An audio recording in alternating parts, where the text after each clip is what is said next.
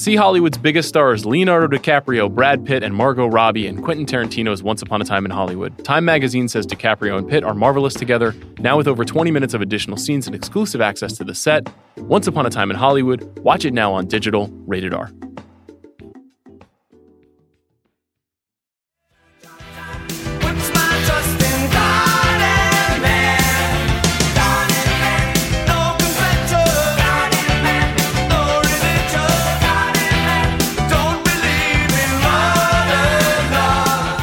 Remember when tie-dye was an activity?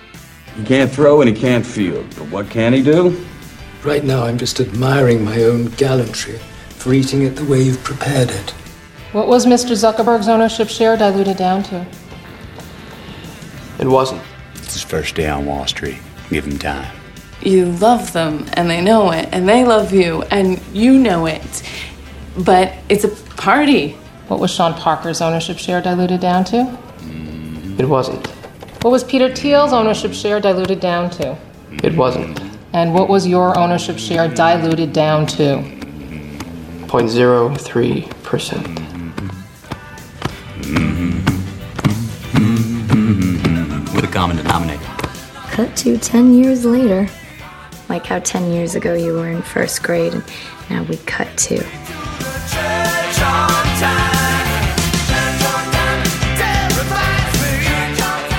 I'm Sean Fennessy. I'm Amanda Dobbins. And this is The Big Picture, a conversation show about the greatest movies of the past 3,650 days. A little format change to the Oscar show this week. We're putting stock up, stock down, and the big race on hiatus until next week. And if you want to hear about Frozen 2, or more about Knives Out, or the early word on Sam Mendes' 1917, tune in on Monday. Today is all about The Big Picture's Big Picture, and that, of course, is our collective ranking of the best movies of the decade. Joining Amanda and me is, of course, the big homie, Chris Ryan. What's up, guys? The pod uncle. How are you? I feel like I've almost known you guys well, I've known you definitely for the decade. I've almost known you. 2013, 12, 11. Yeah, it was 11. Yeah. So we're almost there. Yeah. Did you guys first bond over movies? Was that your introduction? Because that was the introduction I had to Amanda Dobbins. I don't think so. I think you came late to me as a moviegoer. Yeah, first it was we were purely just social. At media holiday parties. That's right. But it's true that Sean and I met at after the screening of Avengers. Like, we had met before, but that was the first time we really talked. First time I ever saw Thanos was followed quickly by having a drink with you for the first time. Is Thanos in that movie? He certainly is. He appears at the end in the bumper. You remember? I know. I really don't. Okay. But They I hadn't remember quite the drink. figured out the CGI yet on that one, right? He looks a little bit different. It's just He like does. Josh Brolin wearing a lot of makeup. Guys, we're going to talk about the best movies of the decade. How many movies does Thanos appear in on your list? 9. 9. Yeah. That's Wow. pretty good. I don't think Thanos appears in 9 He's so movies. good in shoplifting.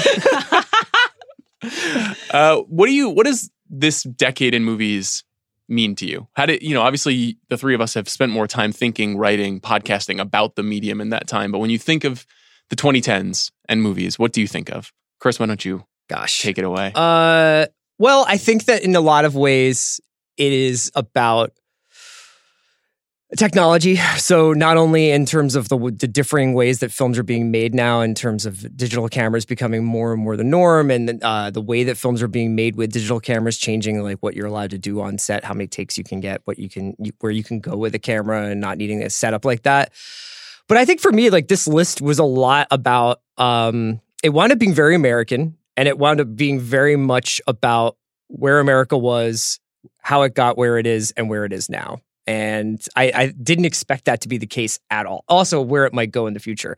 And I didn't expect that to be the case. So in some ways, I was really gratified by looking at my list, and I'm sure your guys' list, and seeing it tell like a real story outside of just like, here's where the industry went. And here's where like superhero franchises are. And here's where this like shared universe gets us. It was like a real like, oh wow, these movies still have a lot to say about what it means to be a person. Amanda, what about for you? I had a similar experience. There are some, not even political, but sociological and kind of what's happening in the decade themes definitely running through my movies as well. I was surprised both in terms of the nature of the last 10 years, so that's recency bias, and also just my personal nature, that there is a thread of, I don't want to say optimism, but like wonder and hope in these movies. Apparently, that's what I gravitated towards. No kidding. It's a real Obama era list, I gotta say. Okay. So, and you have to think that we are spanning two pretty distinct eras, both in American ideology and experience, and also in movie making when making this list. And I do find there's nothing in the middle for my list, which is really interesting. So, but yeah, I you'll see. I guess ultimately that the movies are still a place where I go to feel something larger than myself, especially as in this decade TV has proliferated and there is so much to watch and you can find something so specific to your interest on television, which is great. I love it. Shout out the Bold Type. But, at the movies you go to experience a collective vision or something outside what you would normally seek out. And I think in some ways, my list reflects that. It's such an interesting compromise act because you're basically trying to make some sort of agreement between personal taste and collective greatness, like a collective acknowledgement of greatness. I actually found this list, it was very easy to make a huge long list.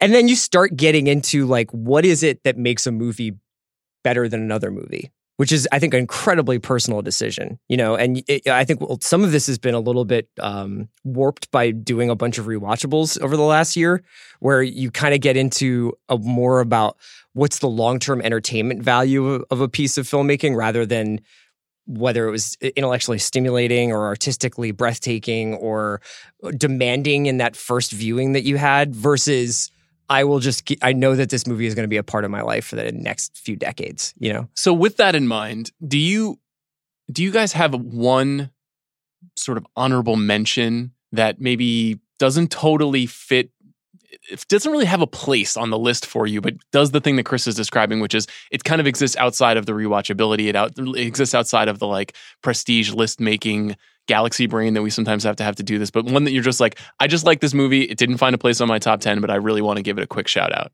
I have so many. I mean, I do have some of the prestige ones. My list, as we will discover quite quickly, was real gut check. I wrote the 10 movies that came to me.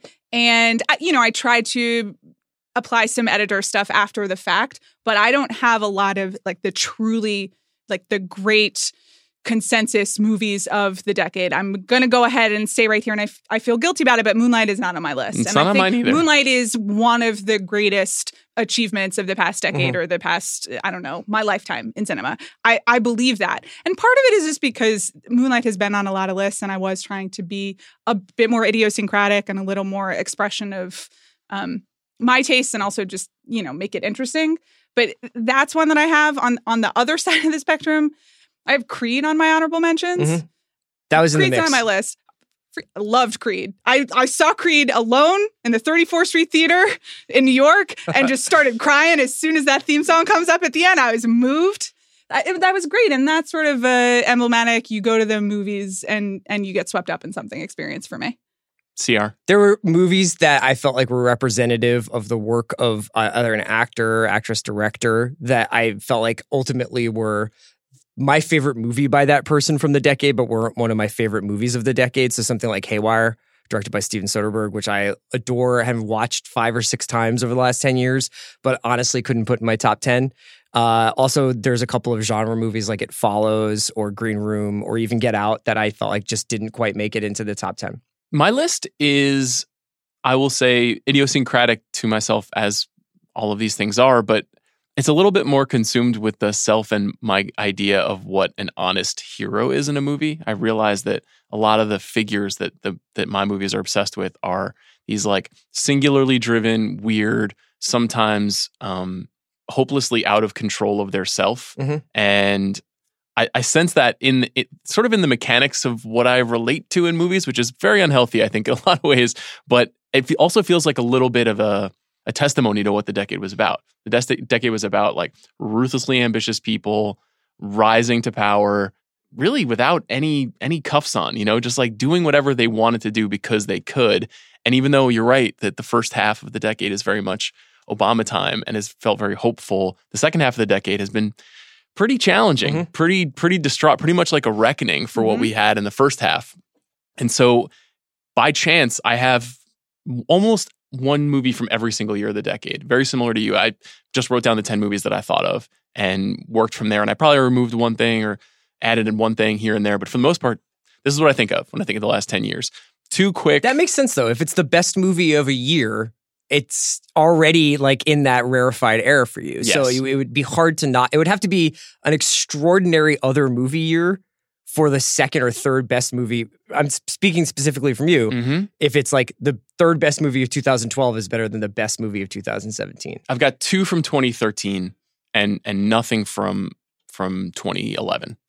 I have between 2011 and 2013 is 5 or 6 of my list. Interesting. I don't know. Do you know any math, Chris, on yours? I got 2 from 12. It's pretty spread out for me. 2 quick honorable mentions for me. I really wanted to put Stories We Tell and It's Such a Beautiful Day on my list. It's Such a Beautiful Day is an animated movie by this guy, Don Hertzfeldt. It's not technically a movie. It's 3 short films strung together. I really love his movies. That they're all about like the dread of the future and pain. I would recommend you check them out if you have free time or willing to watch stick figures for 90 minutes and want to have your mind blown. I think it's an absolutely amazing movie. Stories We Tell, Sarah Polley's sort of documentary about her parents' past. Genius movie. But yeah, I mean, those movies also, I think, kind of fit into the theme of like the past and reckoning with the future. Should we do our list? Yeah, let's get into it. Amanda, you want to start with number 10? Sure. Let's just start this with something ridiculous. My number 10 is the film Fast 5 from 2011. Because here I am.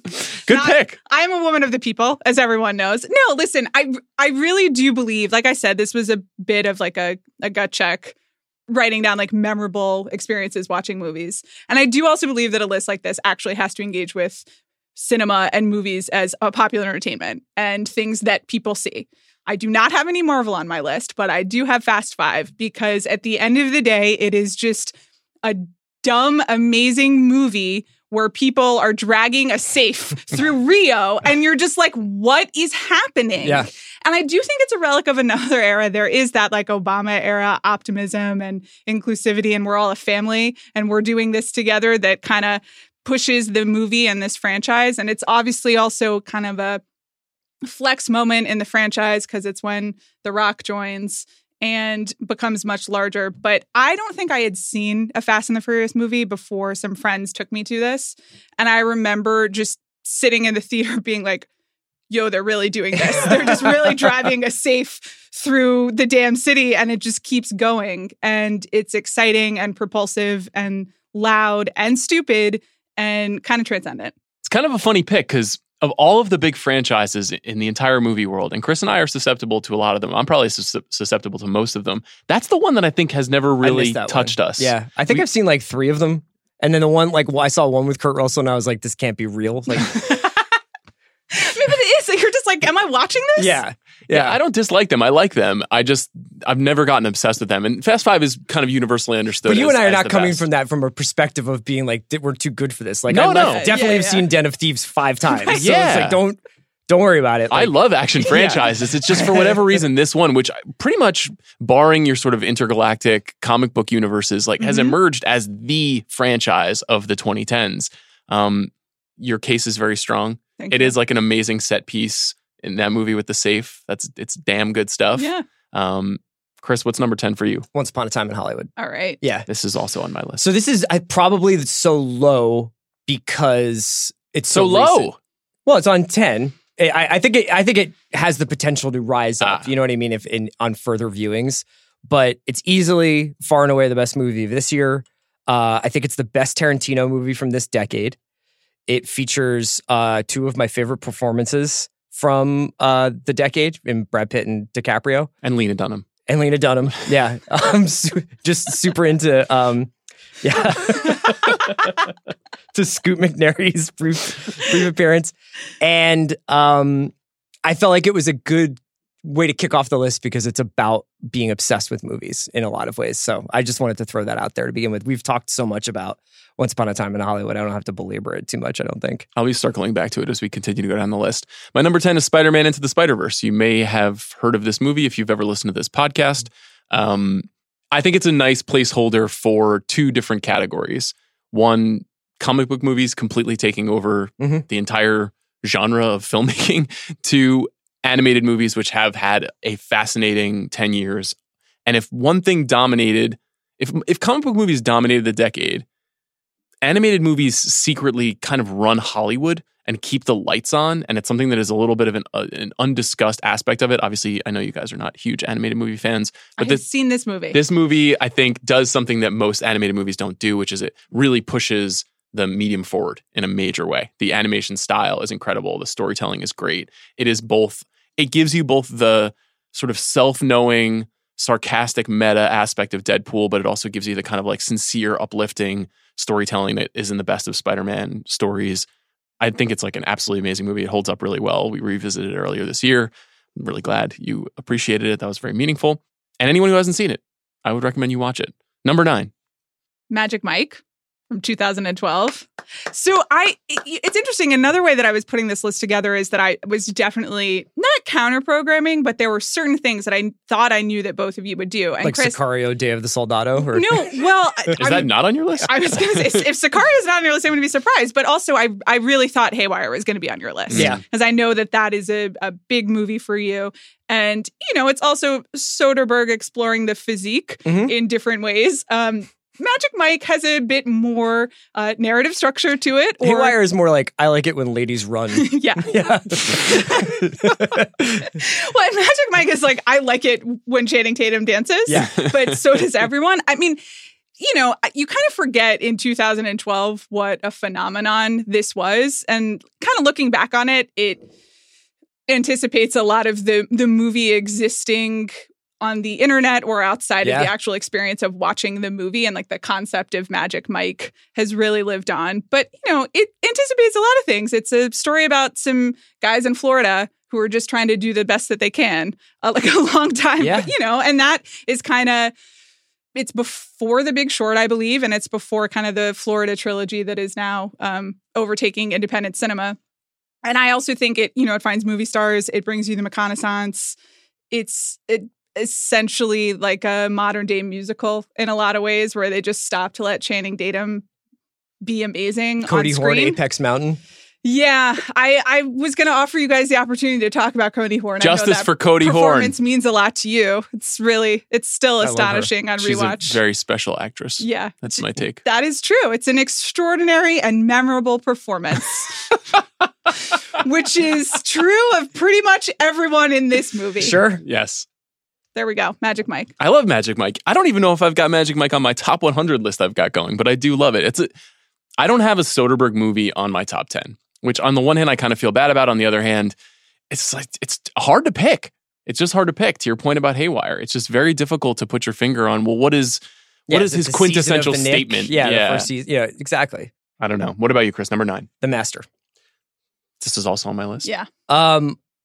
We can save the actual description and talking about The Master for when it comes up for you. I would just say that one of the delights of the decade has been the ceremony around going to see PTA movies when they come out. Mm-hmm. And I saw The Master. I think you and I went to Musso and Frank beforehand, and John Bryan was in the restaurant, and we went down there. I think we saw a 10 p.m. screening and got out at I believe it was midnight. It was a I think midnight it was a screening. midnight. This was before they were starting to show these movies at 7 p.m. on Thursday nights. Right. So it was a Thursday night at midnight. So we got out around 2:30 in the morning or Yes. whatever, and just kind of stalked home. I think I saw it a couple days later in the theater. I still don't understand it. It's still one of the most haunting movies I've ever seen. There's a lot in there that I think going forward winds up saying a lot about where we are. But to me, it's also the resonance it's taken on, unfortunately, because of Philip Seymour Hoffman's passing, as being kind of a testament to his genius. And also just it has the atmosphere of one of those late 70s movies that you read about in books where you're man, the making of the Deer Hunter is just all these people being involved. It just feels like a bunch of people kind of at their absolute peaks. And it's just one of the most beguiling movies I've ever seen. Very special film. My number 9 is OJ Made in America. Let me ask you guys a question. Do you consider this a movie? I think it's okay to consider because of its documentariness or the fact that it's a 10-hour TV show. The fact that it's I wouldn't call it a 10-hour TV show. Right. But it is a 10-hour, 7-hour series, essentially. But it is operating under the same auspices that films operate under. The sort of the arc of the story, the way that it's told. It's a traditional documentary just elongated into multiple parts. But I think, the Academy changed their rules so that movies like this can no longer compete. Would you consider the Vietnam War to be a movie? I would. Okay. I would. I think of the Ken Burns series as films. Okay. I wouldn't have put it in my top 10, so it's not really like a parliamentary movie. The Vietnam War? Yeah, I would. No, you wanted to put baseball in, though. And we said, Chris, that was released 25 years ago. You can't put that in. That was some behind-the-scenes banter that we had earlier. Do you consider it a movie? Well, I was just thinking, I watched it at home. I watched it on my TV, and I consumed it in an episodic way. So to me, it was a documentary series, but that's really just because how I consumed it. So that's a helpful way of letting me talk about it. Chris and I were both working at ESPN at the time, and I had a chance to see the movie before it was released in a theater, and talk to the filmmakers about, how they put it together and what sort of what the process for it was. Ezra Edelman is the director, just an amazing genius documentarian. And it struck me as a movie. Sitting in a theater for 6.5 hours to watch it was a highly immersive experience, and it's been talked about over and over again what makes this movie so special. It won the Best Documentary Oscar. It won scads of awards. It's one of the most recognized achievements in documentary filmmaking ever. The thing that sticks with me is it's one of the best movies about the arc of time. A lot of documentaries like the Vietnam War try to capture that, and in some cases they do, but they're often about events, or they're about ideas, or they're about a sport, or the blues. They center themselves around themes or objects. This movie is certainly about race and, violence and our relationship to it, but it's about a person, and it's about what happens to a person when they go inside the machine and how it can damage them badly. It's just an amazing collision of all things that interest me about movies and movie making. So that's my number 9, O.J. Made in America. Number 8. This is a great segue from a movie that's about the arc of time to a movie that posits that time is possibly not an arc, which is Arrival. Yes. Which is my number 8. Yes. I rewatched Arrival last night and found myself as moved as I did the first 2 or maybe 3 times, I can't remember, that I saw it in theaters. Listeners will know I'm not a huge sci-fi person, and I also don't characteristically find myself responding to deeply philosophical or really movies about crises of faith or crises of spirituality. And this, to me, is a movie about faith and wonder and believing in something larger. And I find myself absolutely rocked by it. I mean, it's a beautifully shot by Bradford Young and obviously directed by Denis Villeneuve and based on a great Ted Chiang short story. The ideas are all there, but it's kind of, I couldn't tell you why this movie and something else. Sometimes the alchemy just kind of works and you find yourself moved by something. You're going full genre. This is amazing. Well, here I am. I like to go to the movies and have fun. That's a good one. Where is it on your list? It's at number 4. Is it? Yeah. Oh, I didn't even think it would be. Yeah, and like you, I saw it like 2 or 3 times in the theaters the year it came out back in 2016. And I've seen it recently, and I was as rocked by it as I was that when I first saw it in the theater. He's my favorite director of the decade, and I think that this might be his best movie. Man, I should revisit it, huh? Yeah. Sounds like I fucked up. Let me look at my long list and see if I've got it on here. It's amazing. I do. Also, It's at 75. Oh, 75. Oh, Wow. Jesus. Perhaps that's too high. No, you know what it is? It's like, I think it's the best that Hollywood can do. Yeah. I think it's like 2 really Wow. great movie stars. It's spectacle, but like humanity. And I actually do think that the twist works.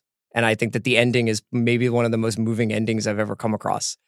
I totally agree. And, it has that thing of you want to know what's going to happen. It is, I reread the Manohla Dargis review, and she says sometimes it's like pretty straight for a movie that is about how time is a flat circle, I guess, and for kind of metaphysical concepts. But it really just is kind of like, now we got to go back up in the thing. But that it manages to walk the line between genre and something really profound is, I think, what speaks to me about it.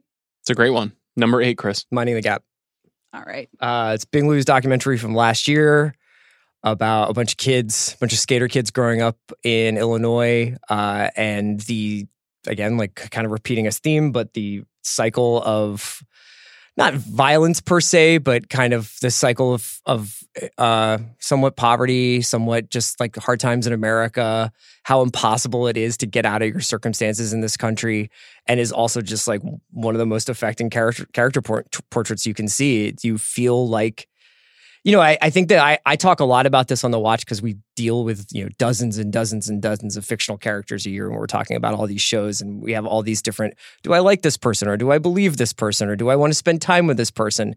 And character is really such a difficult thing to describe, like whether or not there's a good character or an interesting character. And I feel like I can safely say in this doc, you just feel like you know these people. Mm-hmm. And in some ways, that's the best achievement of the film. I know you feel really strongly about it too. I do. I didn't put it on my list, not for a good reason. It's an amazing movie. It was one of my 1 or 2 or 3 favorite movies of the year last year. I talked about it incessantly. It's just an unusual circumstance to get that level of intimacy over that level of time with people, and it's very carefully orchestrated, the way that it's cut together and the way that the reveals happen. And it's not done in a way that is cynical. It's very sincere and empathetic. It's not trying to gotcha, even though there are a lot of kind of like shocking, emotionally disruptive moments in the movie. And it just seems really, really sincere. And it's funny, I'm looking at my list and it's kind of like half sincere and half engineered. Mm-hmm. And sometimes it's good when a movie is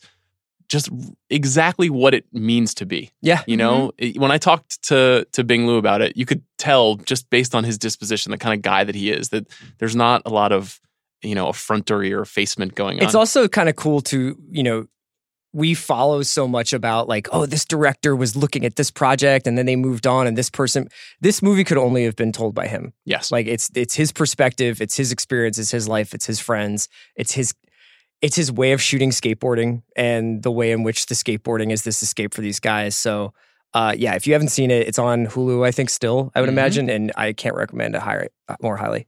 My number 8 is Mad Max Fury Road. It's my number 7. Speaking of movies that can only be made by the person who made them, this is a good stand-in for why sequels don't have to be bad. I think we hear sequels and we think that they are destroying modern movies. We think that they are tearing down creativity. George Miller waited decades to make a 4th movie. He tried very hard over a long period of time. The actual physical production of this movie started years before its release in 2015. And it isn't just an absolute symphony. It's I think you could make an argument that this is the best made movie of the decade. It's right there for sure. I mean, it is similarly holds up amazingly well if you watch it to this moment. It feels like the kind of movie that, when you watch Casablanca sometimes and you're like, this still works perfect. Mm-hmm. Like it has not, that nothing feels dated, nothing feels overworn. It's kind of like it's classicism, despite the fact that this is a movie that features like a demon playing guitar and like people on flying spikes. Nicholas Hoult just being like, I'm a blood boy. Yeah. Even despite all of those weird storytelling trappings, just a kick-ass, relentless, exciting action movie that also has ideas in it if you choose to explore them. If you choose to see it as an ecological tale, you can. If you choose to see it as a story about feminism, you can. If you choose to see it as a story about Tom Hardy not knowing how to speak, you can. When it's working, when it like goes to the 11th level, it is hair-raising. And so it's number 8. It does seem like it's also the critical consensus. Every single list that I've read is on it. It's also the one that a lot of filmmakers are like, that's the one. Yeah. That's like, if you want to know how to edit a scene and understand space and shoot action, that's it. A lot of times when we hear a movie took 3 or 4 years to complete, we think that it's a disaster. I wonder if more movies, now this is not necessarily financially reasonable, but should more movies start in 2019 and be wrapped in 2023? And will we just get better movies? I mean, I'm a full believer that the reason that movies are better than TV is because people are spending more time and energy and money and resources on one thing. It's like they're spending more time instead of me having to spend more time watching episode 6 because you guys didn't really know what was going on and you had to fill 2 more hours before you got to the thing. So I agree with you. It might also drive everyone insane.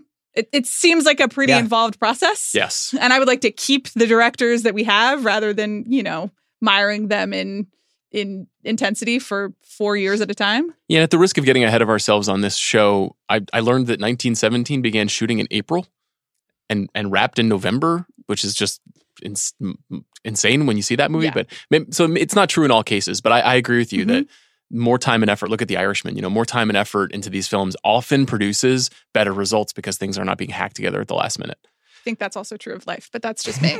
I'm also the person who put Fast 5 on her list instead of Mad Max Fury Road, so whatever. Number 7. My number 7 is Frances Ha. That is also my number 7. Oh, really? Oh, Yes, that's nice. yes. I think this is a personal pick. I mean, Noah Baumbach is one of my favorite directors. Greta Gerwig is incredibly important to me, and this is her introduction on the main stage, if you will. She co-wrote the script and obviously stars in it. This is a top 5, 3, 1 New York movie for me, which has a lot to do with the fact that I was Frances Ha's age at the time this was released and also living in New York. And I think, we were talking about optimism and my list being a little more hopeful than I expected. And this is the most hopeful Baumbach movie. It's someone breaking through and seeing the world in a different way. And I felt like I got to access that when I watched this movie, and it means a lot to me.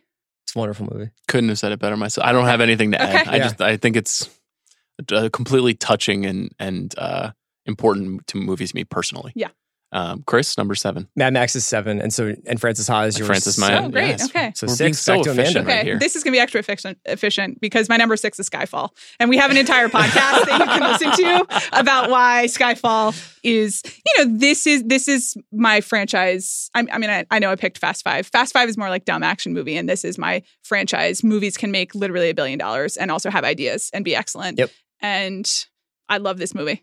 It appears I don't have Skyfall in my top 100. Well, we don't. Do you have that's why Casino we're not friends Royale in with you. there? I don't. For all the Casino Royale truthers and our mentions? You want to just carve out 30 seconds to speak to the Casino Royale truthers? I hear you. Your voices matter. I think that you guys have plenty of space on the internet to express yourselves, and you have done so, and that's great. And we love you, and we love keep shining. Poker. And we love Mads Mikkelsen. Keep shining. Yeah, keep shining.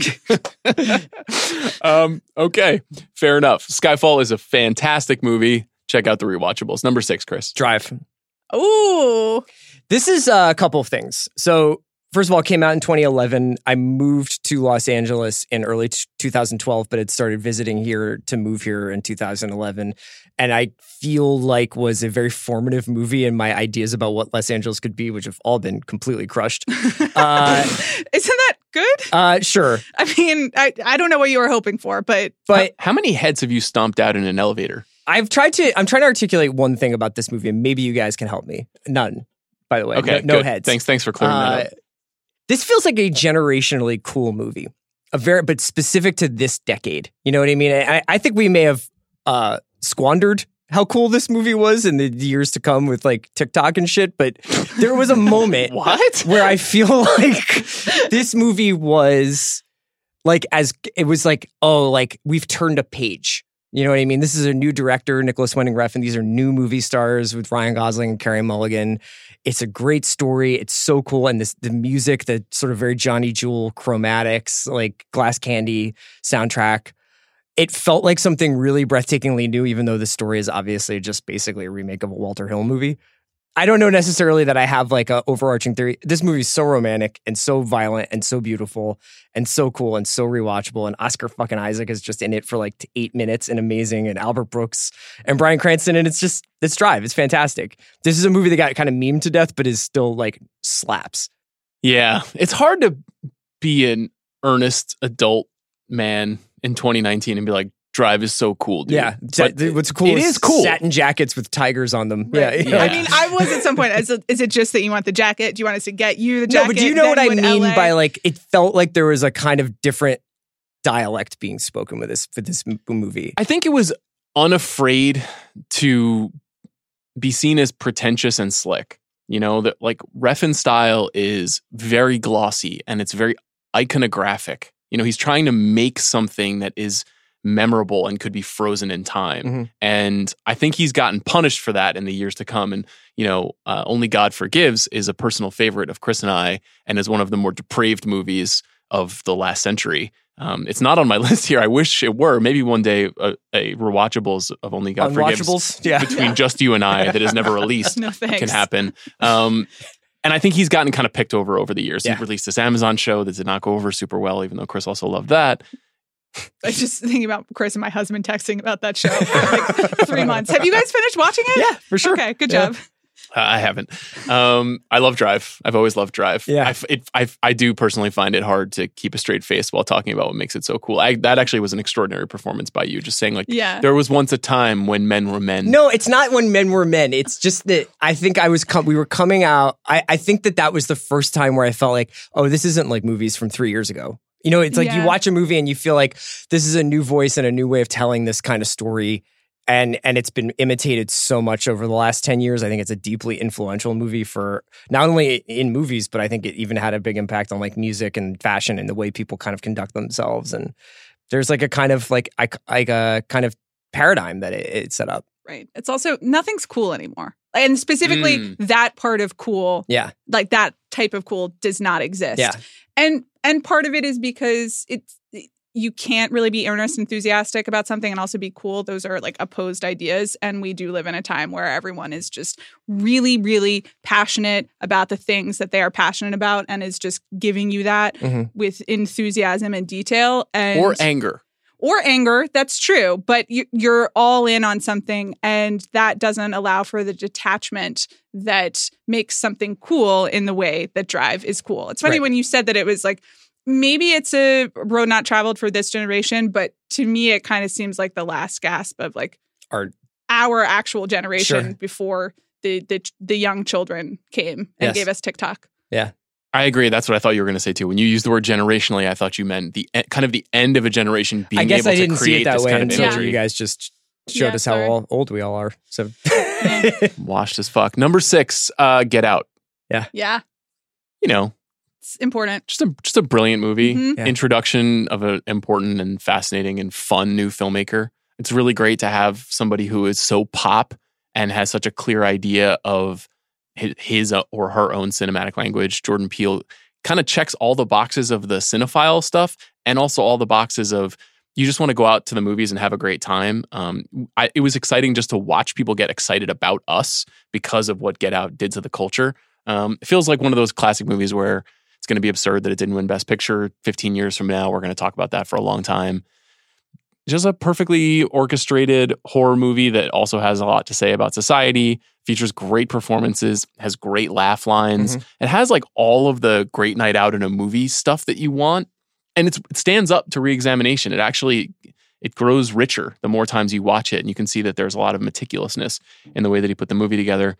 And I think it's emblematic of like not quite a changing of the guard of horror, but an indication that, you know, through Blumhouse and through a sort of a sense that social ideas still belong in horror movies, that they're coming out of the sort of Saw and Haunted House generation of horror movies, that we could still get something that had kind of a vision of what our society is really like.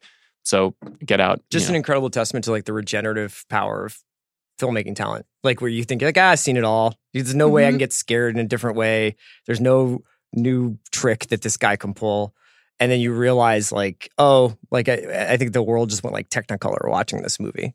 This is one where I felt really bad not having it on my list. And I kind of went another way in the horror genre. Surprise.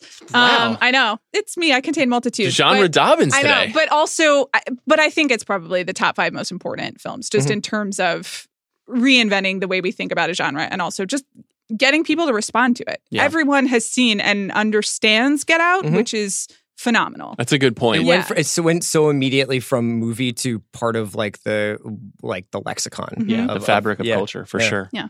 Amanda, number 5. My number 5 is Phantom Thread.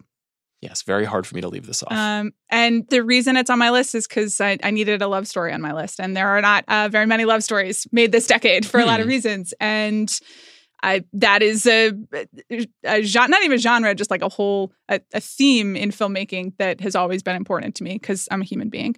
And this is the one that stands out. I mean, it obviously also is Paul Thomas Anderson doing a costume drama, which is great for me. And it has like a great director who has made movies that I recognize as excellent, but maybe don't always hit my particular taste centers.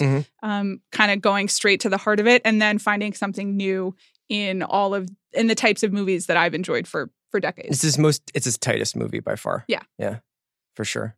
if I was being truly honest with myself, Yeah. all 3 of his movies from this decade would be on my list. It's I like, tried to keep one director, only one entry Yeah. from a director. I did the same. But The Master, Inherent Vice, and Phantom Thread are 3 of the 6 best movie-going experiences I had in the last 10 years, and learned something new about myself and about the way to tell stories. And he does like what I had always been waiting for from a director for our generation. And it's exciting that he's able to make the kinds of movies that he wants to make. He's a rare auteur. I think there's like a handful of people, maybe Wes Anderson, Tarantino. There's a very small number of people who get to actually get close to the budgets they want, the stars that they want, and still get to tell the stories the way that they want to. Phantom Thread is a perfect movie. Not on my list. Chris, number 5 for you. Speaking of love stories, Before Midnight. Is it a love story? I think so. Yes, ultimately. Oh, yeah. But it's like it's Marriage Story before Marriage Story. Yeah, it's also like weirdly, and I don't mean to make this sound odd, it's like the story of my life. Like these movies have come out pretty much parallel to the place I was in my life when they were released. So I very much like identified with the Ethan Hawke character Jesse in the first one and his sort of wanderlust. And the second film, which I think is probably the best one, like articulates those last embers of like real like adventure in your life and real romance and real risk taking that you can really have before you really start hurting other people with your decisions, because you have like this family or you have like these responsibilities.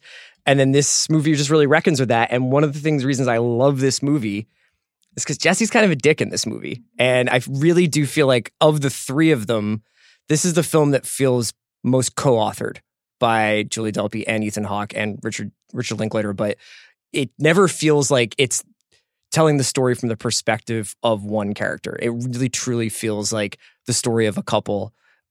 It's in no ways cinematically that remarkable.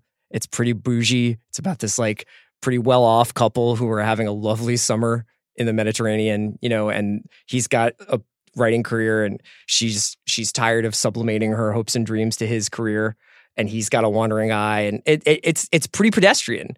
But it is, you know, a lot of people have put Boyhood in their top decade list of the decade, and it's kind of like beyond me as to why you wouldn't put Before Midnight. And it's a crowning achievement to chronicle this fictional couple over the course of 20 years or so.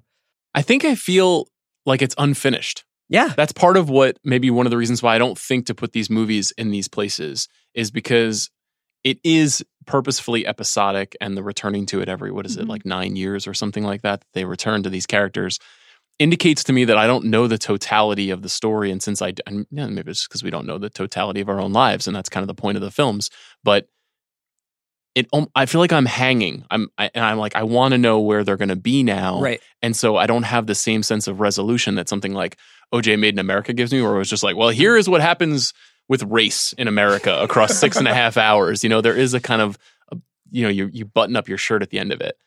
Isn't it more like life though?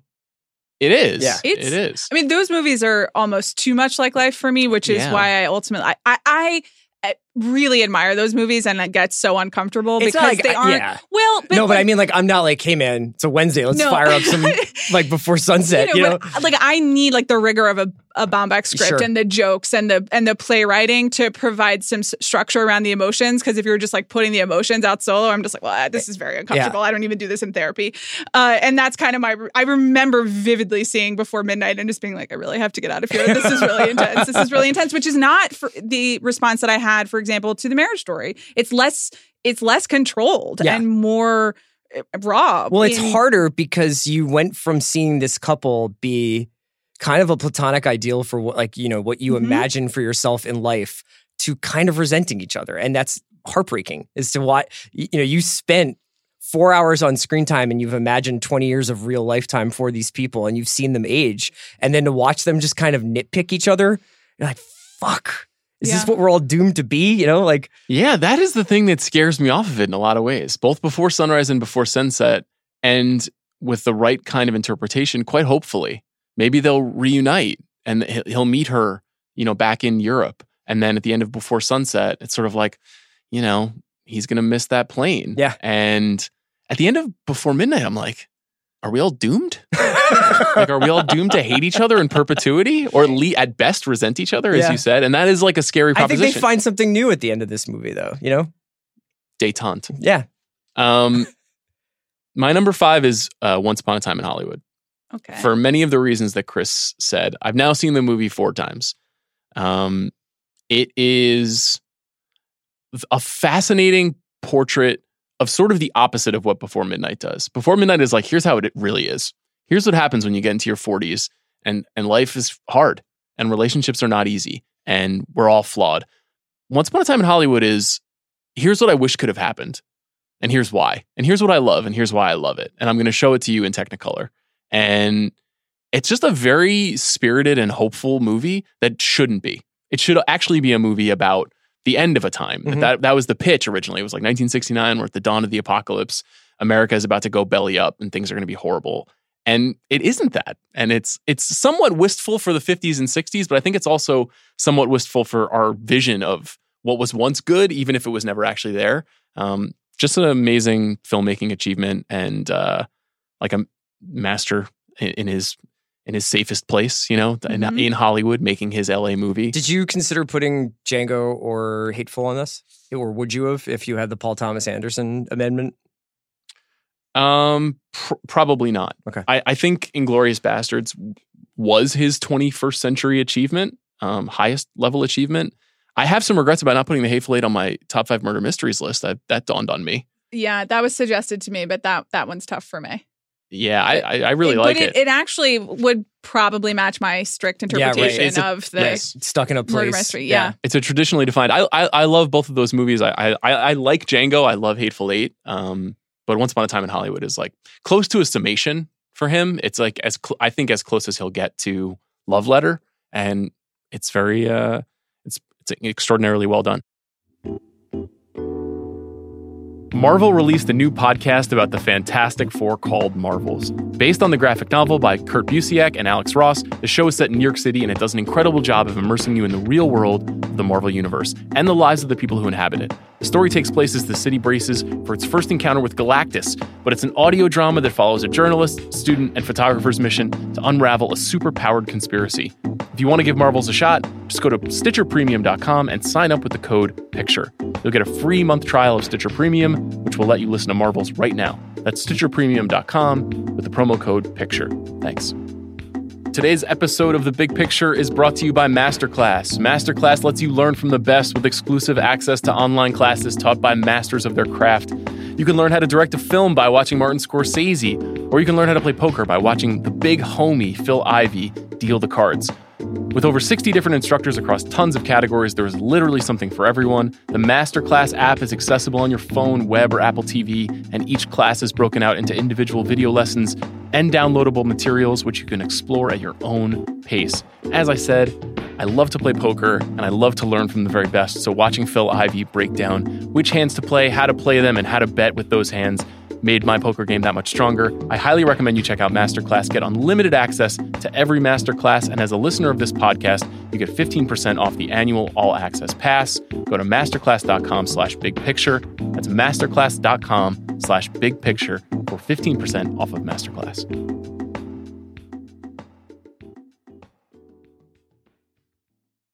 Number 4. My number 4 is Moneyball. I feel like Sean and I did an entire podcast about Brad Pitt that was just us screaming Moneyball.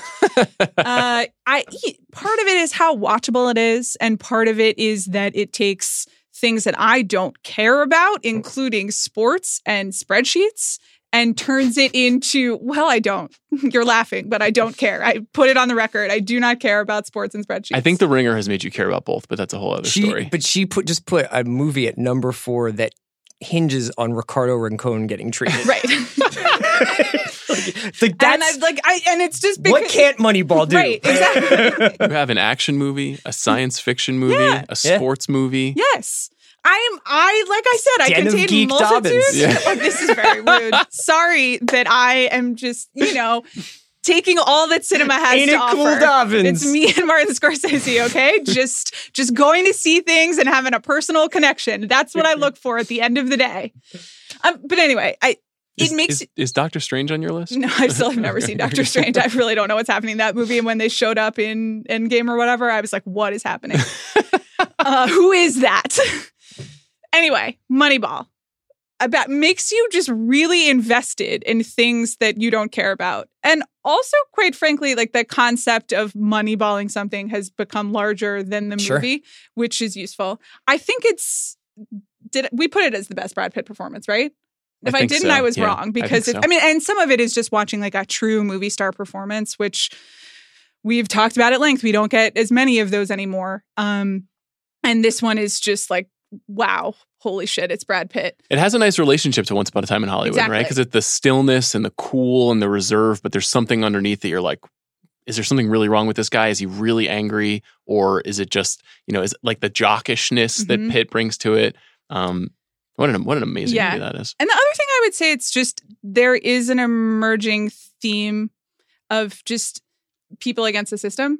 And that obviously becomes more and more resonant as this decade goes on. But Moneyball is a 2011 movie, and it's starting to identify like a major theme that is like in a non-political way, but at the same time it's like such a perfect the future. This decade sports movie too. Exactly. Yeah. Every story that sort of matters about this decade is about and for as much as you may like loathe or love these storylines, is about people finding an edge and figuring out how to beat the system at its own game. Chris, Arrival is your number 4, right? Can I just do Denis Villeneuve's decade real quick? Incendies. 2013, he makes 2 movies, Prisoners and Enemy. I love Enemy. I fucking love Enemy. And I also love Prisoners. Enemy rules. Which one is the one? The spider one. Ugh. No, and thanks. Prisoners is Hugh Jackman and Paul Dan. Yeah. And, Prisoners I find to be less successful, personally. But you forget Jake G with his neck tat. It's an interesting. What's the name? What's his detective name? Why are you shopping for kids' clothes? Is it Detective Loki? Yeah. Okay. Gyllenhaal is a fucking lord. He is amazing. What a great decade for him. Sicario, Arrival, Blade Runner. It's a fucking great decade for a director. And he basically does it on his own terms. I mean, he now is getting sucked into franchises, and he'll either come out of Dune on the other side as like the new Spielberg, or he'll be whatever it is. But man, like it's hard to get better than the Prisoners, Enemy, Sicario, Arrival run. I think an interesting thing about that that's too. In 3 years. Arrival is I think it's his only movie out of that bunch to not be shot by Deakins. Mm-hmm. And the Roger Deakins effect, I think it'll be interesting to watch at the 1917 thing, how much credit Deakins gets versus Sam Mendes. And you could have made the case that Villeneuve, foreign filmmaker come to America, hires basically the most gifted director of photography that's living, and letting that person create the visual language for your movies. But then he works with Bradford Young, a young, much younger DP, and creates something that is like really challenging visually in Arrival. I would also argue like understands human moments maybe in a way that Deakins doesn't, which is Deakins is is a lovely visual artist, but sometimes is not the most intimate one. That's right. My number 4 is Whiplash. Here's my case for Whiplash. I just definitely spent the last 10 years of my life being way too obsessed with my job and to destructive effects. And I feel like this is a cautionary tale, brilliantly told. It's also about domineering people and the people you encounter in your life who are too hard on you and what you sacrifice for the things that you love, et cetera, et cetera. But it is primarily about someone who got way too inside their own head about who they should be and why. And I think it's a very graceful metaphor for film directors. It's also a very graceful metaphor for just about anybody on the internet. Everybody on the internet self-styling themselves over the last 10 years should watch Whiplash and be careful not to get into a vicious car wreck because you've pushed yourself too far to the limit. Obviously, Damien Chazelle, announces himself as like one of the 3 or 4 biggest talents in movie making. It'll be very interesting to see where his career goes. I think to go to the super duper highs of La La Land and then sink down with some of the disappointment and frustration of First Man and the aftermath of that. His next decade, I think a lot of people in the movie business view him as like, is he our Spielberg or something like that? Does he have the ability to make things like that? I think he's a little too idiosyncratic to be that big of a movie maker.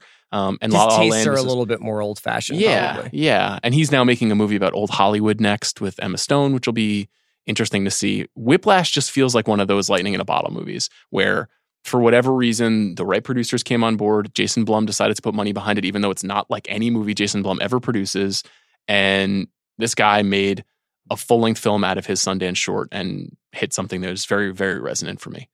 That's Probably the iconic scene of the decade. Are you rushing or dragging? Yeah, I think so. And also one of the first meme movies. Oh, yeah. I feel like J.K. Simmons and his character, obviously his performance is amazing, but the rushing or dragging is like a bit online. Yeah. What came Dark before Knight. that? Dark Knight. They got Dark Heath Knight. out there. Yeah. Okay. And here we go. Yeah. Okay. Number 3, Amanda. My number 3 is Parasite. Which I'm counting as a horror movie this is what I was alluding to. I think we talked about how this decade spans 2 political moments. I mean, several political moments, but 2 distinct eras. And this is the first real piece of, it's not even post-Trump art. I'm aware that it was made in South Korea and is about a South Korean family, but to this moment of nationalism and capitalism and despair and anxiety and anger that we are in. I think this will be the movie that I remember from this moment. It's an amazing movie. I thought about putting it on. Yeah. I just didn't feel like I could put 2 2019 movies on the list because for fear of recency bias, but obviously a marvelous, fantastic movie that we're probably going to be talking about a lot more in the next 2 months. Chris, number 3. Lady Bird. This is my number 2. Yeah. Probably the best experience I had watching a movie. You have like a couple dozen of them in your life if you're lucky, where the lights go down and then like for 2 hours you feel like you're floating. Just felt like it was the story she was born to tell, and she told it. It's hard to like even put it into words, like how beautiful this movie is and how funny this movie is and how affecting it is. And then also like that real crackle you feel when you're like, oh man, like Greta Gerwig's going to make movies for 20 years and Saoirse Ronan and Timothée Chalamet are going to be in movies for 30 or 40 years. Like we're just going to see like, this is like the first peek into this beautiful start of something. And yeah, I mean, it's like, it would be a good partner movie with Whiplash. I think in some ways it's like slightly less dark, but a lot about like construction of self through culture and through passions and through family or lack thereof. And yeah, I can't say enough great things about that. I feel like I always end these like top 5s by like trying to put like a superlative at the end, but it's just Lady Bird. No, I have written down a perfect movie ? Which I think it is. Yeah. And part of it, as Chris said, is that it is so specific to Greta Gerwig, and you're watching this and you not only know, I'm going to be watching Greta Gerwig movies for 20 or 25 years, but you know what a Greta Gerwig movie is. Like you have a sense of the tone and the interests and the way the characters speak and the things that she's going to examine again and again. So it's both so specific to her, and it's a tremendous mother-daughter movie. Yeah. And I can't think like of that many mother-daughter 6, movies, which we know why, because they don't let that many daughters make movies. But it is both a tremendous and really moving evocation of that relationship, and I think is also pretty universal. And think about how many things it's about. Yeah. But it's not like about it and this is not a shot at one of my favorite storytellers, but it's not like David Simon where it's like, it's about institutions. It's just like, no, it's like, like all the stuff that's in there about religion and sexuality and art and, class and the wrong side that there's literally the wrong American side dream. of the tracks. Yeah. But it's just all told through this very compact story. I love it. I love Lady Bird. Is it on your list? It's not on my list. I had a strong feeling that Amanda would be coming through. Yeah. And then you dropped the bag. And so we're all set on Lady Bird. Okay. So where are we at? Number 3. Number 3 for you? That's Lady Bird. And that's number 2 for you. Yes. Yeah. Okay. So number 3 for me is Inside Llewyn Davis. Speaking of movies to pair with Whiplash, maybe. The Coen brothers. Very important to me. Mm-hmm. Very interesting decade from the Coen brothers. Here are the 4 Coen brothers movies from the 2010s. True Grit. A fine movie. A remake. A fun romp. Oscar winner, but and a very successful, very financially successful movie. Maybe not in the top 10 of the Coen brothers films. Inside Llewyn Davis in 2013. Hail Caesar, which I love, but is probably lesser Coen's. And The Ballad of Buster Scruggs, which I also love, but is probably lesser Coen's. I think Inside Llewyn Davis is really the first movie they've made since A Serious Man that is in the canon. And It's in the canon because it's similarly like a lot of the best stuff on my list, including Once Upon a Time in Hollywood, a love letter to a time that the filmmakers are obsessed with, which is this like New York folk scene in the early 60s. And it's also a love letter to the people who don't make it, who don't got it, who are like close, who are really close to having it. But I don't see a lot of money here. That sort of vicious blade that F. Murray Abraham wields at the end of the movie after he watches Llewyn Davis perform this very sincere song after going on this almost Greek tragic journey. Yeah, Odyssean sort of. Yes. Is kind of like astoundingly devastating to me, and such a sad and weird evocation of trying so hard to resonate and knowing that you're not quite there. And then obviously the movie ends with Llewyn Davis getting a good look at what he wants to be, which is Bob Dylan playing, at the Gaslight or whatever, and taking over the American consciousness, the popular culture of the world. And the Coens are not usually that sort of sentimental. They're usually a lot more arch. And I think they could only really tell a movie like this through the eyes of a Llewyn Davis. But it features some of the best music that you'll find in a movie in the last 15 years, an extraordinary Oscar Isaac performance that's like now quite underrated, and a sense of like deadness. You'd think that the early 1960s would be like jazzy and poppin' and fun, but everybody there in that time, it's sort John of, Goodman passing out in the bathroom. It's kind of gray and damp, and Carey Mulligan is furious at Davis, and Garrett Hedlund is a dirtbag, and everybody is just kind of a miscreant in the movie.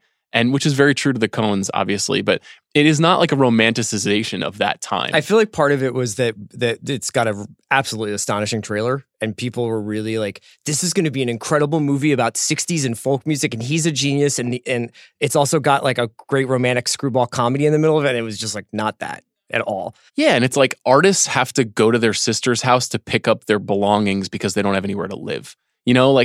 Artists are broke.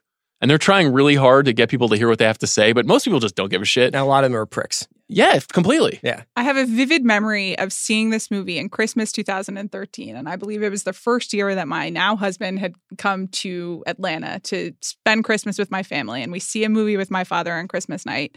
And I saw it having seen the trailer and being like, all these, it's going to be a fun 60s movie.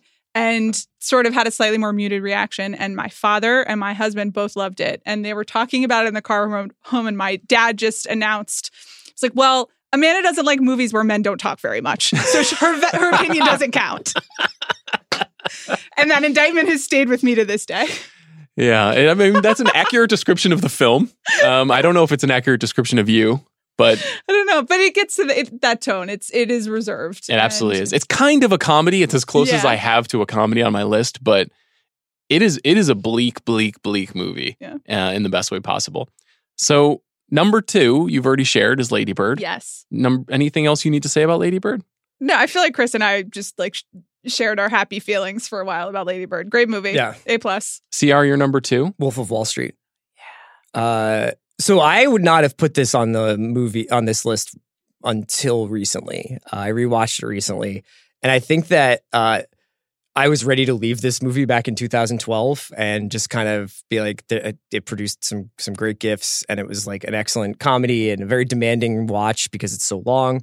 And then I rewatched it recently, and I was like, this movie like explains America and how fucked we are, and it's crazy. The debate around this movie, it seems so wrong now to be like, are we celebrating these guys? And does Martin Scorsese think all this behavior is cool? And we spent like a solid 6 months debating that. It is definitely the funniest movie of the decade. And that is in and of itself a tragedy. But you kind of think about when you look around not only our business, but the state of the country right now, and you think like in 50 years, are we going to look back and be like, we completely like just ransacked like what we had here and just completely just sold ourselves? And that's what this movie's about. It's about the people who are buying us. And it's so fucking good.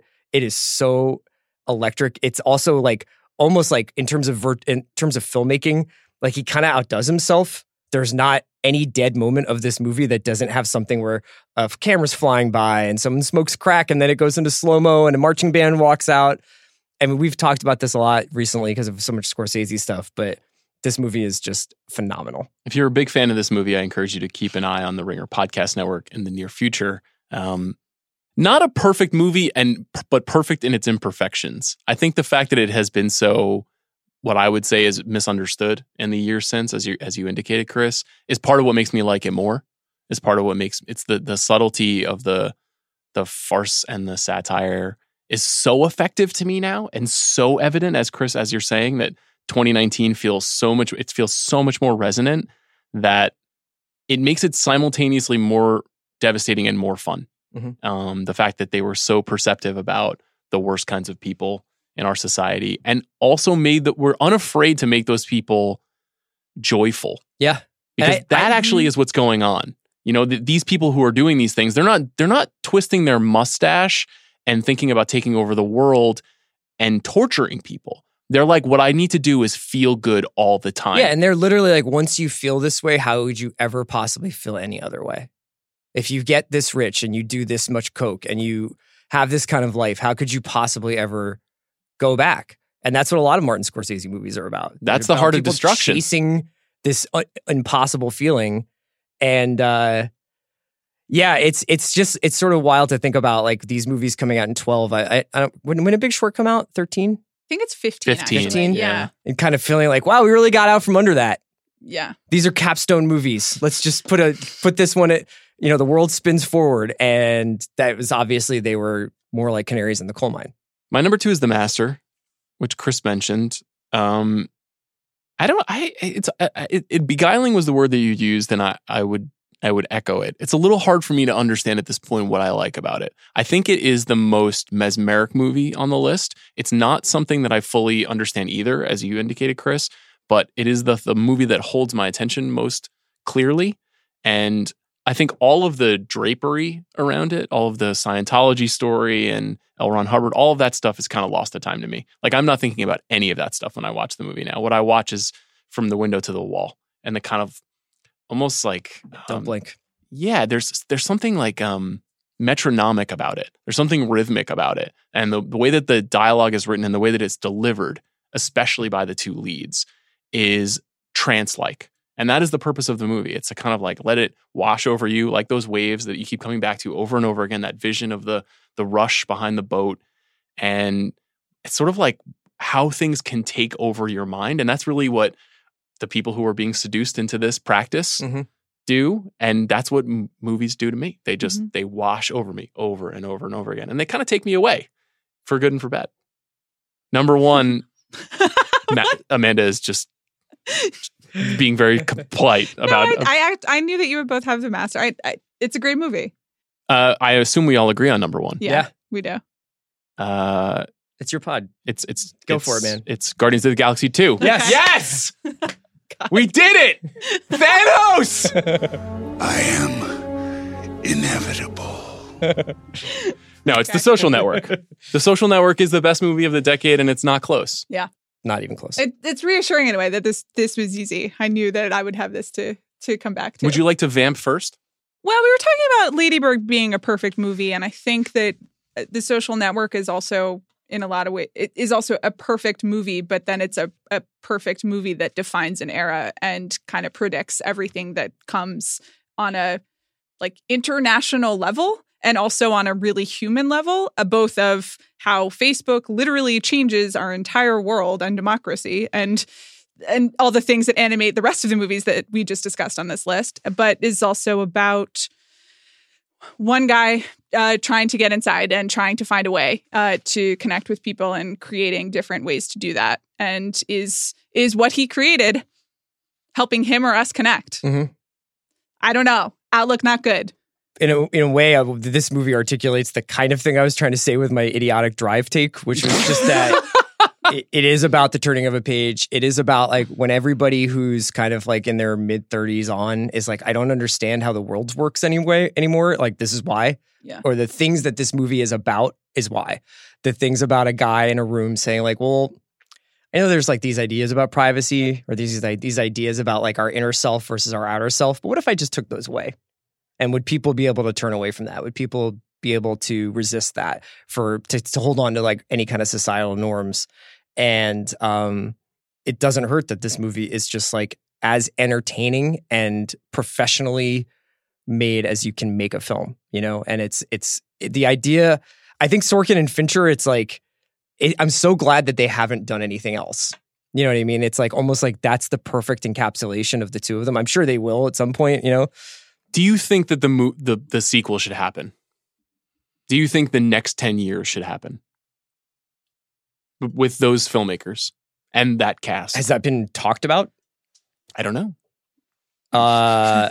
I mean, like, I would watch it. You know, like, I would watch the shit out of that. It's like I would not say no to that. You would watch it? I would not say no to that. I don't know what it would be about. You watched every episode of The Morning Show. I would hope you would watch it. Yeah. Please respect The Morning Show. Would it be about the election?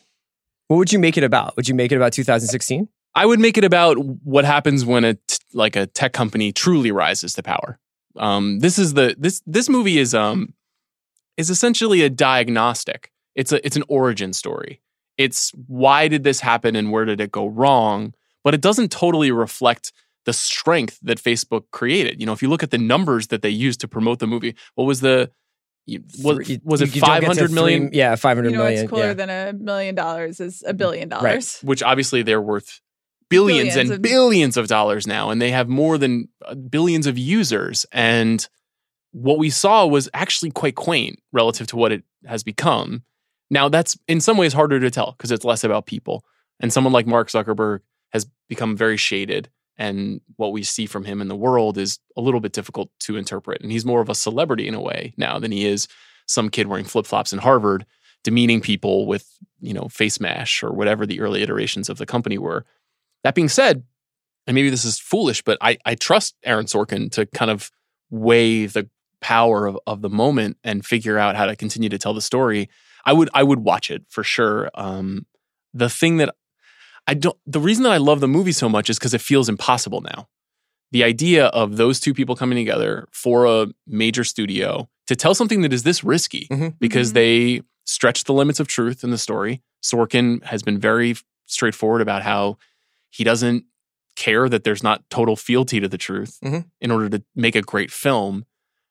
And the fact that it cost as much money as it did without stars. It doesn't really have movie stars in it. It's still like a hugely budgeted movie made by Sony 9 years ago. Just is very unlikely. You know, there's a lot of talk about Once Upon a Time in Hollywood kind of being a last bastion for this kind of movie. That movie has Brad Pitt and Leonardo DiCaprio in it and Margot Robbie in it, you know, and it's Quentin, who is, you know, a brand unto himself. David Fincher is not a brand. He's beloved by this podcast and many other people. He's a brand to you. He is. But it's not the same thing. David Fincher movies aren't necessarily events, and where his career has gone after this is kind of fascinating too. He basically makes 2 more films, and then he moves on to Netflix and makes series television for Netflix, which I like the series television he made, but it's pretty crushing to me. It's odd, but I think that he would probably say, I mean, I'm sure he likes the fact that he has 10 hours to make something and he can oversee stuff rather than have to be like, you know, getting all the insert shots in Zodiac. Not that like he wouldn't do that, but I just mean, I'm sure he enjoys like being able to oversee 10 hours of stuff. But you're right. I don't know who would underwrite this. And if they did, I don't know at what price point. Part of what makes this movie so appealing though is it is so economic. It's a 2 hour and 1 minute movie. Right. And isn't it like a 160-page script, though, that they just read really fast? Yes, exactly. I mean, sure, but at the end of the day, it's just about, like, he had one bad, you know, it's one intimate experience that explains the whole thing. And I think it would be hard to find a single personal experience that can explain, like, all of Facebook now. You know, there's so many people involved in Facebook now. That would be a difficulty. The other thing, and this is like really depressing, sorry, but the difference between 2010 and now is that in 2010, it meant this is not entirely factually true. And we knew that. But people do receive this as a story about Facebook, and they think they understand something more about this entity that controls a large portion of our lives. But people are willing to take a movie at face value in 2010, and people are not willing to take anything. Well, think about how that 2019 because of Facebook. Literally because of Facebook. The dark side of that trailer is like I miss like the person typing like, where are you? Mm-hmm. It's like there's like a little bit of ennui to the behavior of Facebook, Right. like where it's like people are spending maybe a little too much time on it, Right. or looking for connections that aren't there. Right. Think about if they did that trailer today, it would be like a meme of Trump holding an eagle with like a bare-chested Putin next to him and be like, vote for this person. Right. There's so much about it too that is perfectly calibrated. First time Trent Reznor and Atticus Ross do a score. They win best score for this. I think it is Sorkin needs someone to rein him at times. Yes. And I feel like you can feel Fincher, that you can feel the push-pull between them. And that tension is really useful for both of them. I think some David Fincher movies run the risk of, even though they're active, being a little bit inert. If you watch The Girl with the Dragon Tattoo, it's kind of like, what is anyone's motivation here? What are these people doing and why? Mm-hmm. You never feel that in The Social Network. Every scene, you're on the tips of your toes, leaning in, trying to figure out where it's going next. It's crackling, the whole thing. Which is so unusual for a docudrama about a bunch of college kids. I mean, that's really what the movie is. Coding. Again, it's more spreadsheets and people there. This scene when they're literally building Facebook, and which is just him blogging. Literally in 2010, they made blogging interesting, but it's because it's interspersed with the blog, but it's interspersed with all of the finals clubs and the tension between what he's doing and what he's trying to do is just so like perfectly expressed. Yeah. The world gets to meet Armie Hammer. I mean, I think that I showed restraint in not yelling Armie Hammer when you were talking about the lack of movie stars in this film, or just yelling Armie Hammer. Yeah. He's wonderful. I think it's the best ever use of Justin Timberlake. It seems more self-aware of Justin Timberlake than Justin Timberlake himself. Mm-hmm. I think there's a case for it as the most overlooked lead performance in a movie of the last 10 years in it's Eisenberg. Like Dustin Hoffman good. It is unbelievable. And if this were 1978, it is the kind of performance people would be like, well, this is obviously an Oscar winner. Mm-hmm. And I think Eisenberg's nominated, did not win. And his career has been interesting since this. He's obviously been in some very successful films and done a lot of interesting indie work. But this feels like the moment you saw it, it was iconic. The scene of him after he goes into he's egged on into going into the boardroom meeting wearing his robe and his slippers. And he comes out and he's in that plaza. That is what I think of when I think of Eisenberg as an actor. It's just such a perfect vision for him. What else about The Social Network? I just think you guys have touched on it. It's different people bringing out the best in each other because of that, just like that perfect timing of the moment that they found each other. It's hard to overstate also just how entertaining this movie is. Like, I was thinking about the pacing of it, and it just never drags. There's never really a moment where you're like, God, why are we spending this much time on this? Or like, this scene is really, or why is this is a really boring montage. Like, I just feel like I could start it from any place. I could start it from the beginning. I've seen it 10 times now, at least. It's just, and it just feels like the most modern, most decades summarizing movie. And also, honestly, nobody's really directed a better movie since then. Like, in terms of like, it's not like films look drastically different. Like, I feel like movies are still trying to catch up with how good this movie looks. Yeah, it's a perfect combination of form and content. Yeah. That's the thing. And that's the idea of Fincher and Sorkin coming together with great actors is you've got a person who knows how to perfectly shoot something. You've got a person who knows how to perfectly write something, at least in this kind of story. And it comes together to make the best movie of the decade. It's really watchable. We've said a lot of high-minded stuff. This movie rocks. It's just really fun to watch. And we can't underestimate that. I have one general question. What's the worst movie you thought about putting in your top 10? Oh my God. Or what would have been, if not the worst, what would have been the most like kind of third rail? Like, you're not sure if this would like fly. Like, you have to do a lot of explaining. That's such an interesting question because it really gets to the heart of list making as a philosophical pursuit. I think the movie that I had a hard time cutting, because nobody here was like, what? You know what I mean? Like, we were not like just made anybody's picks. We just picked 30 movies. I mean, we had a lot of overlap. Yeah. But I wanted to put Edge of Tomorrow on, which I don't think there's by no means is a bad movie. It's not even a disreputable movie. In fact, it's taken on like kind of a hipster, like this was actually an incredible movie kind of reputation. But the thing about Edge of Tomorrow is it's not really about anything. Like, it doesn't have any themes. There's no ideas in it. All the movie, I think every single movie we've listed, even Fast Five, if you're willing to go in on the it's all about family bullshit, has some sort of something meaningful in its subtext. Edge of Tomorrow is just a really high concept action thriller. And it's really, really, really, really, really well done. It is like Hollywood movie making at its best. And I wanted to put it on and I chickened out and I put Fury Road on. I thought about putting Wonder Woman on just to piss off Bill Simmons. Bill, if you're still listening, this is a great test. I love you. No, just kidding. I wouldn't have. But I did put that on an honorable mention just in the sense of it's the only superhero movie that I even remotely responded to in an entire decade of watching them. I feel like everything else was... I mean, Creed's really good. I wouldn't have been embarrassed putting Creed on there. Yeah. Suicide Squad for you, Chris? Zero Dark 30. Oh, yeah, one of those. Which is it's like the reverse of Social Network. Yeah. Turns out we were wrong. They lied and it hurt people. Well, I mean, look, I think that movie got really twisted and turned around in the discourse around it. And it's really easy to be your MCM loves black sites, when and just have a shot of Jason Clarke. Oh my God. Your MCM? Well, if you distill the discourse around a movie to film Twitter, it's very easy to be to hate every movie, overpraising or dismissive of a movie. And I think that this is a film that tried to capture history and collided with history in a very interesting way. Aside from that, and I hate this is not a deeply held belief, but it's kind of hard to watch Zero Dark 30 and not say that's a masterpiece of filmmaking in terms of how effective it is and the way it quickens your pulse and what it does and some of the shots. And I think it ultimately ends on an incredibly hollow, fucked up, open-ended and empty note, which I think has been somewhat misunderstood over the years. People think it ends on a mission accomplished note and it doesn't. But it's definitely probably been the most sort of hotly debated, one of the most hotly debated movies of the last 10 years. I haven't revisited it in a while. Did you like it when it came out? I loved it when it came out. Yeah. It's obviously masterful filmmaking.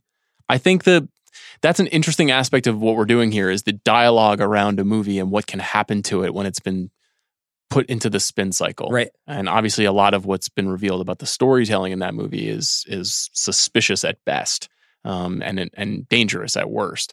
And that has been part of why people are significantly more out on it, that they're politically out on it. And so it takes away some of the achievement of the filmmaking. Have you seen the report, Chris? Not yet.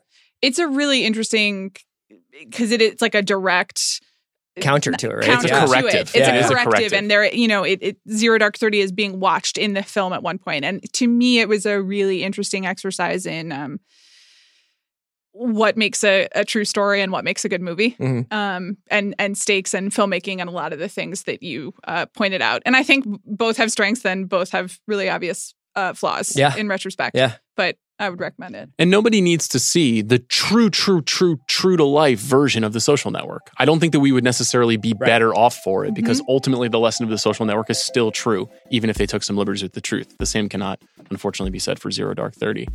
Guys, this was very moving. Well done. Thank you for sharing the inner truth of your life at the movies in the last 10 years. I appreciate you both. You got it. Thanks, Sean.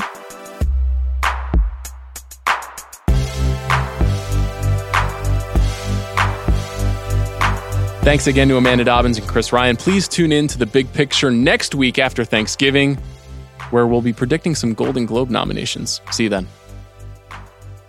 And purpose requires an understanding of intent. We need to find out, do they make conscious choices, or is their motivation so instinctive that they don't understand a why question at all? Could you answer the next series of questions without blinking your eyes? Yes. Without fear and hesitation, answer as quickly as you can. Sure. With the millions of women that have had to give up their hopes, I'm not going to do it. This is bigger than me. This means more than me.